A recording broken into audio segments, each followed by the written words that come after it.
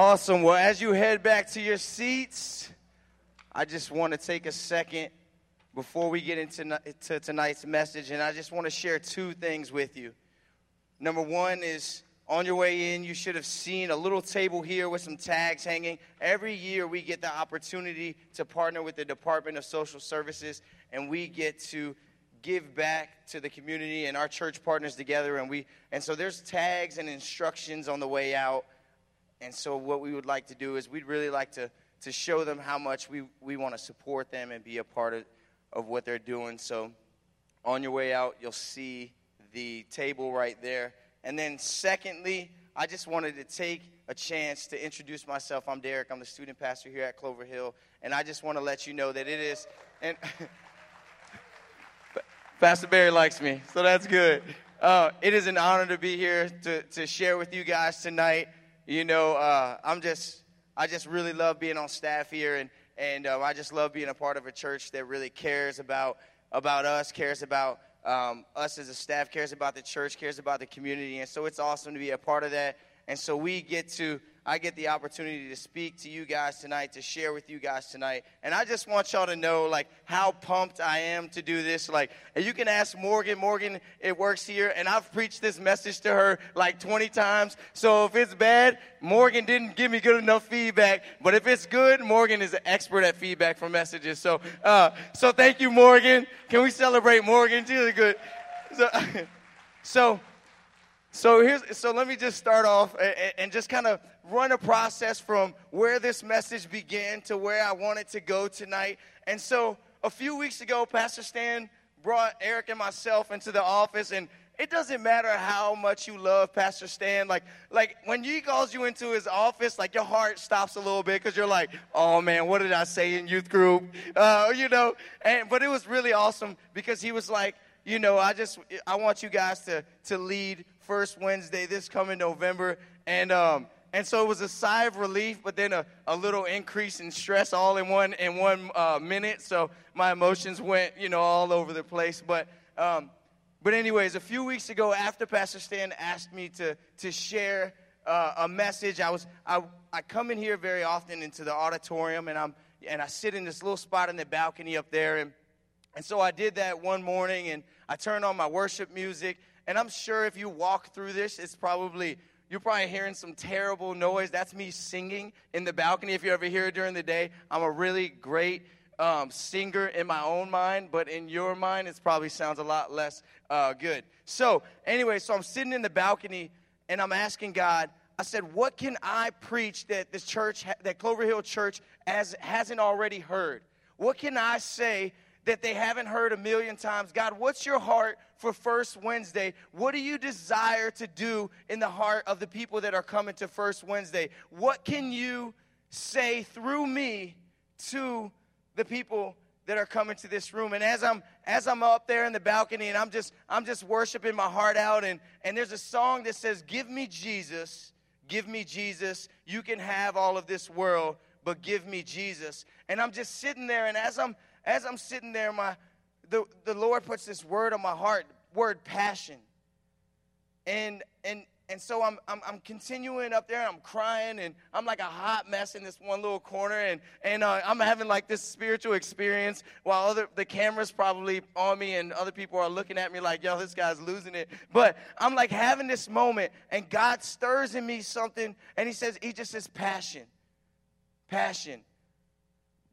We all know the word passion, but it's kind of one of those words that's very broad. It can be associated with emotions, feelings, different things. So I'm leaning in a little bit more, and as I'm going through passion, I'm trying to think of, all right, what am I passionate about besides my beautiful wife? What am I passionate about? And it just brought me to my relationship with home ownership. And some of you can relate to this, but when I first bought a home a few years ago,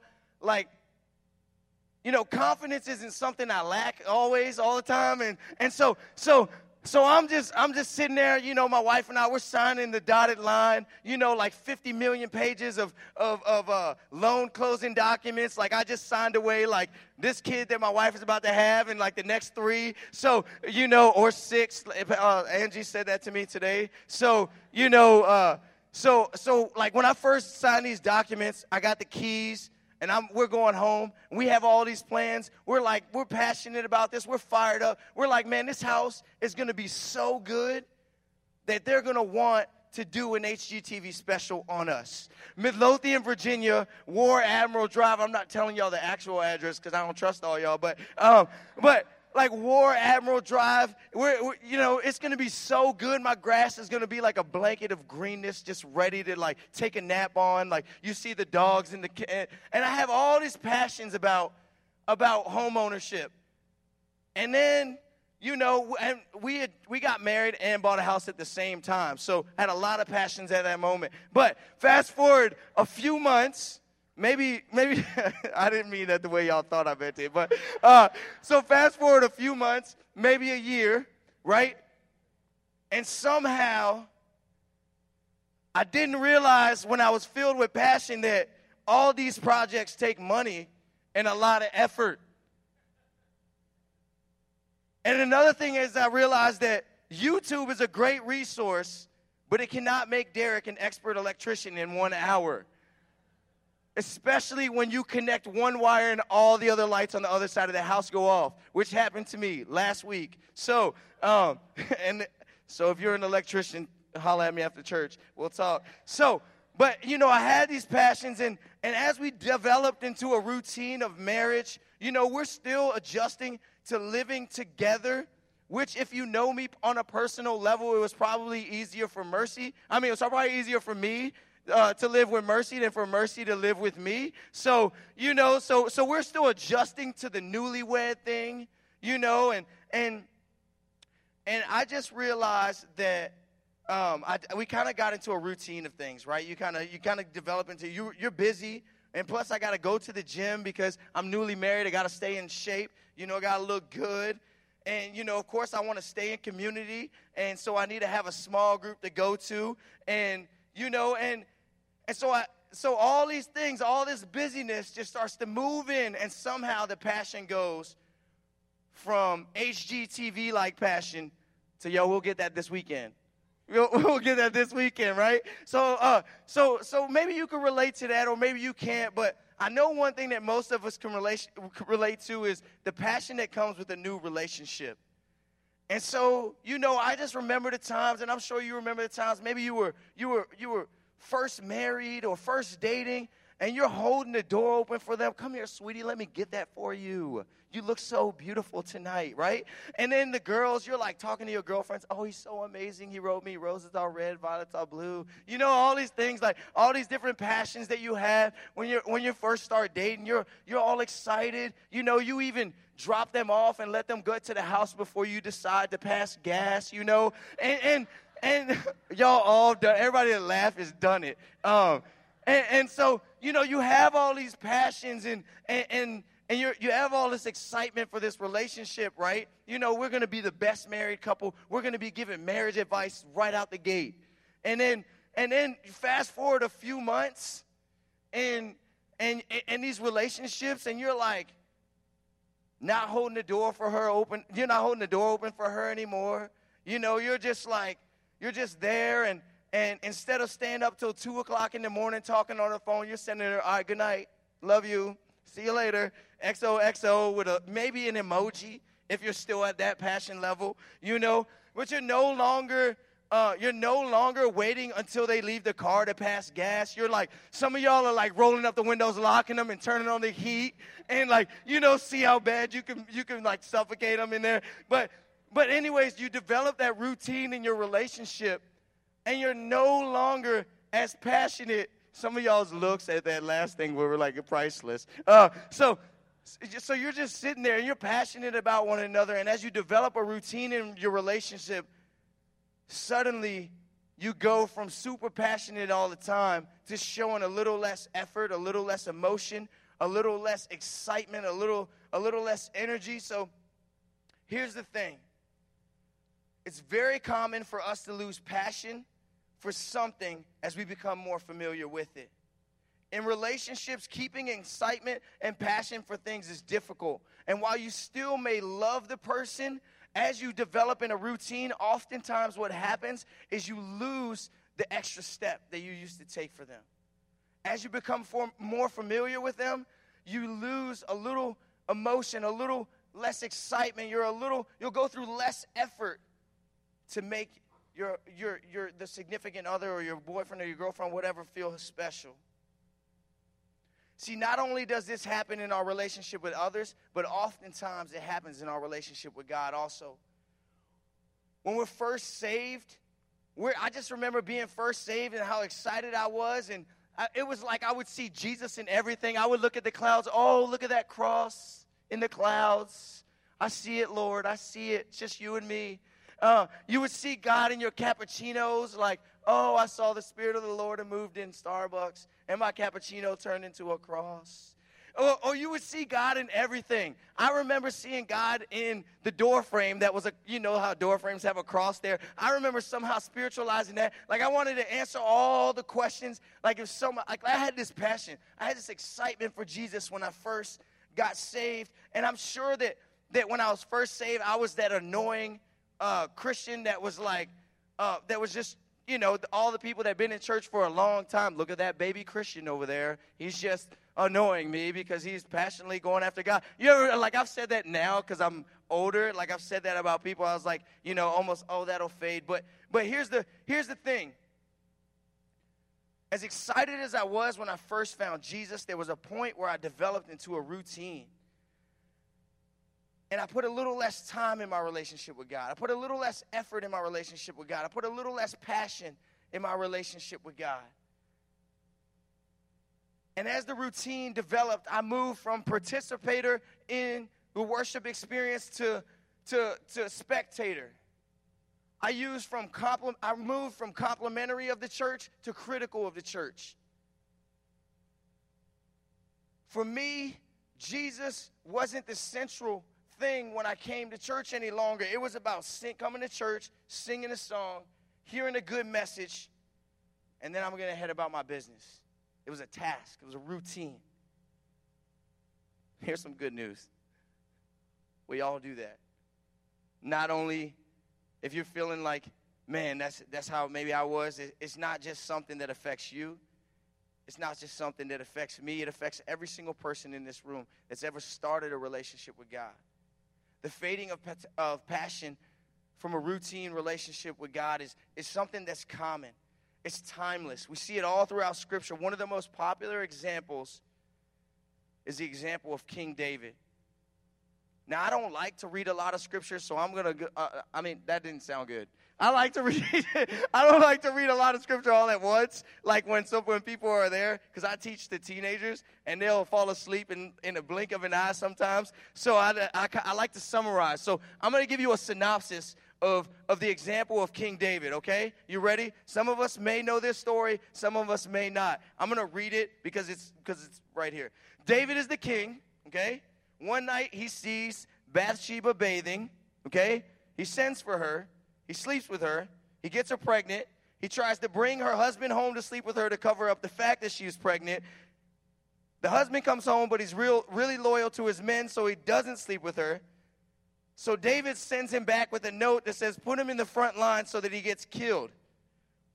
They listen. Bathsheba's husband dies, and David marries her. It sounds like an episode of This Is Us. Like a lot of emotions and a lot of stress all in one chapter there. Some of y'all This Is Us fans are hating on me now, and I'm sorry. I watch it too. It's really emotional though. Let's be real. So here's what I want to read. Here's the important part of this story. In 2 Samuel chapter 11 verse 1, let me read it to you. I think they have it on the screens. It says, in the spring, at the time when kings go off to war, David sent Joab out with the king's men and the whole Israelite army. Here's what happened.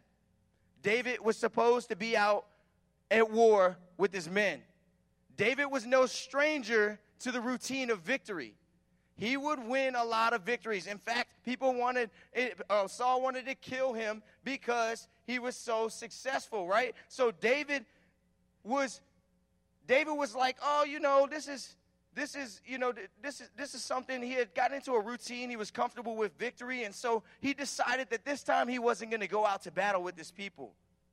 Have you ever been in, this is funny because I feel like people do this to me sometimes, but it's like, have you ever been you're like sharing somebody, you're about to go prepare for this battle, and then they give you this vote of confidence that's really not a vote of confidence. It's really just like them trying to get out of the situation. They were like, oh, you got this. Oh, you got this. I know you got this.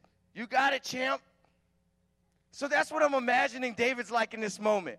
I'm imagining David's, he's familiar with victory. He's familiar with battle, with winning battles. And he's like, go get them, guys. You got this. Champs, let's go. You got this. So if you ever say you got this to me, I'm offended, okay, just so you know. But so David's there, and he's saying, you got this. And the fact was they did have it. But they didn't matter in this situation. The routine that David was in is what mattered in this situation. He got distracted. He got busy with other things, and his relationship with God paid the price. But here's where it shifts. The story of David continues, and after David messed up, now I'm going to read a lot more scripture, so you're welcome. So the story continues, and after David messed up, Nathan, a prophet, came and rebuked David. And this is what he said to him. For those of you who may not know what a rebuke is like, you did this terribly. So that it's like a correction, but the prophet brought it to him. He says, there were two men in a certain city, the one rich and the other poor. The rich man had very many flocks and herds, but the poor man had nothing but one little lamb, which he had bought. And he brought it up, and it grew up with him and with his children. It used to eat of the morsel and drink from his cup and lie in his arm, and it was like a daughter to him. Now there came a traveler to the rich man, and he was unwilling to take one of his own flock or herd to prepare for the guests who had come to him. But he took the man's poor lamb and prepared it for the man who had come to him. Then David's anger was greatly kindled against the man, and he said to Nathan, as the Lord lives, the man who has done this deserves to die, and he shall restore the lamb fourfold because he did this thing and because he had no pity. Nathan said to David, you are the man. That's not a good you are the man. That's a you are the man in this story. Thus says the Lord, the God of Israel, I anointed you king over Israel. I delivered you out of the hands of Saul, and I gave you your master's house and your master's wives into your arms and gave the house of Israel and Judah, etc., etc. But here's the most important part of this story. Nathan comes, he rebukes David, but here's where we can learn the most tonight. David was in a routine. He messed up. Nathan comes. Nathan rebukes it. If anybody could have stood their ground here, it was the king. I'm the king. Get out of my face. I'm in charge of this. You're not. But David didn't respond in that way. In Psalm 51, 10 through 12, David says, this is David's response to Nathan's rebuke. It says, create in me a clean heart, O God, and renew a right spirit within me. Cast me not away from your presence, and take not your Holy Spirit from me. Restore to me the joy of your salvation, and uphold within me a willing spirit. David could have done two things. He could have justified his actions and kicked out Nathan, but no, he responded in passion. He responded in passionate prayer and a passionate worship to God. He cried out and worshiped God with passion after he had messed up. And here's the thing. While our situation may not look like David's, some of us tonight, our spiritual situation, our spiritual routine may look a lot like David's. Let me ask you this question. What's blocking your passion? What's blocking your passion for Jesus? What's blocking your passion? What is distracting you from coming into a Wednesday night service and going after God like everything depended on it? What's blocking your passion? What is keeping you from a passionate pursuit of Jesus? Here's what I want to do tonight. I don't want to make you feel guilty. I want to encourage you to cry out to Jesus so that you can break the mundane nature of a spiritual relationship, so that you can say, Jesus, I have developed this routine and I just want to go after you. Let me give you some encouraging scriptures here. God promises us that if we seek him with our whole heart, we will find him. We must pursue Jesus with passion, with our whole heart. In James 4:8, he promises us that if we draw near to him, he will draw near to us. Are you guys, is this connecting with any of you guys tonight?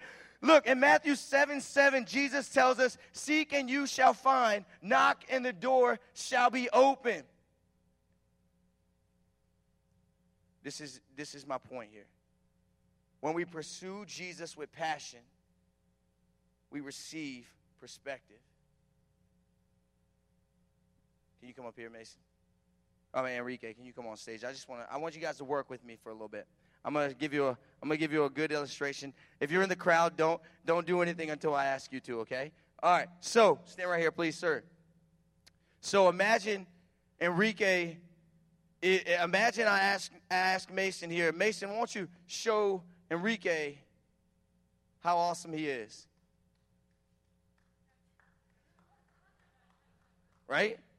Now, imagine that I tell you that Enrique was a war veteran, that he just recently saved 50 guys, that he's getting a purple medal. How would your response be? Now, if I told you that he was willing to put his life in danger for everyone in this room, that Enrique did something that saved everyone in this room, how would we respond to Enrique? If Enrique saved your life, how would we respond? They really like you. Thank you. So here's why I did that. If we look at the importance of what he had done, we knew how much celebration he deserved. If I just said Enrique is a teenager and youth, nobody cares. But if I say he did this, I mean, they do care, but, not in that way. But if I say he did this, this, and this, then it changed, right? Look, when we pursue Jesus with passion, we receive perspective. When we make God big, the things of this world grow strangely dim, right? When we make God big, then suddenly our passions change. As we make God big, then it's no longer about fear, but faith. It's no longer about complaining, it's about complimenting. It's no longer spectator, but participator. When we make much of God, what it does is it aligns our heart. It aligns our heart.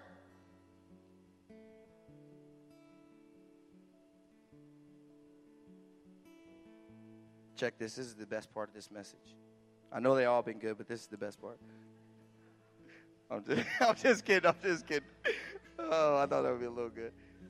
Look, check this out. Check this. This is my favorite part. This is my favorite part. In Acts 13:22, describes David as a man after God's own heart. A man after God's own heart. If we looked at David for the mistake that he made, we would think otherwise. But if we look all throughout Psalms and we see how even when he messed up, even when he got sidetracked, even when he got into a routine that was unhealthy, he always returned to passion. He always returned to passionately pursue Jesus or pursue God. I don't think you know who Jesus was at that point. When we pursue Jesus with passion, we receive perspective. When we make much of him, other things seem small. But check this part. When we receive perspective, we create room for him to unleash his power in our lives and through our lives.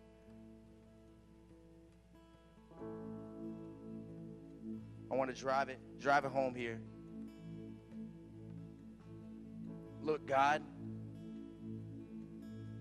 says that when we seek him with our whole heart, we will find him. The Bible tells us to love God with all your heart, your soul, your mind, and your strength. What does that look like? If I said I love you with all my heart, soul, mind, and strength, what would that look like? Could I just sit here clapping? Or would I be jumping? Or would I be singing? What would I be doing? David recognized where he was, sought God. God changed him, and he made an impact. Can I give you some cool examples real quick? Look, David messed up. God aligned his heart, and he passionately pursued him, and God used David to be one of the greatest kings ever. In the upper room, Peter, who had recently denied Jesus, passionately pursued him. God's Spirit fell upon him, and he spoke a message that saved over 3,000 people. Saul was killing Christians, encountered God's presence, and became Paul, who's done more for the gospel than he could ever imagine. Look, at one point in my life, I was broken, hurt, depressed, addicted, in bondage, and then God convicted me. God came into my life. God realigned my heart, and now I stand here telling you that when you passionately pursue him, nothing can stand against you. That when you go after Jesus, nothing can stand in your way. Where are you tonight? Let's stand. Let's stand. Where are you tonight?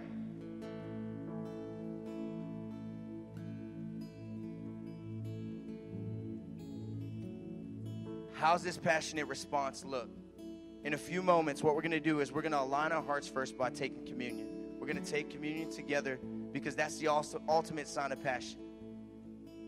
But what does this passion look like for you? What does the next step look like for you? Here's what we're going to do. After we take communion and after I close this in prayer, I want us to flood these altars. And the reason why I want us to flood these altars is because it moves us out of our comfort zone. And I want you to go after Jesus. For each one of us, it looks different. The next step in your passion step may look different. Maybe you never raised your hands. Tonight, maybe you want to just take that step. Maybe for you, it might be jumping, singing, dancing. Whatever it is, I don't care. Let's take the next step and let's passionately pursue Jesus. So we're gonna first, what we're gonna do is we're gonna align our hearts. So if you have a communion cup, would you just take that out?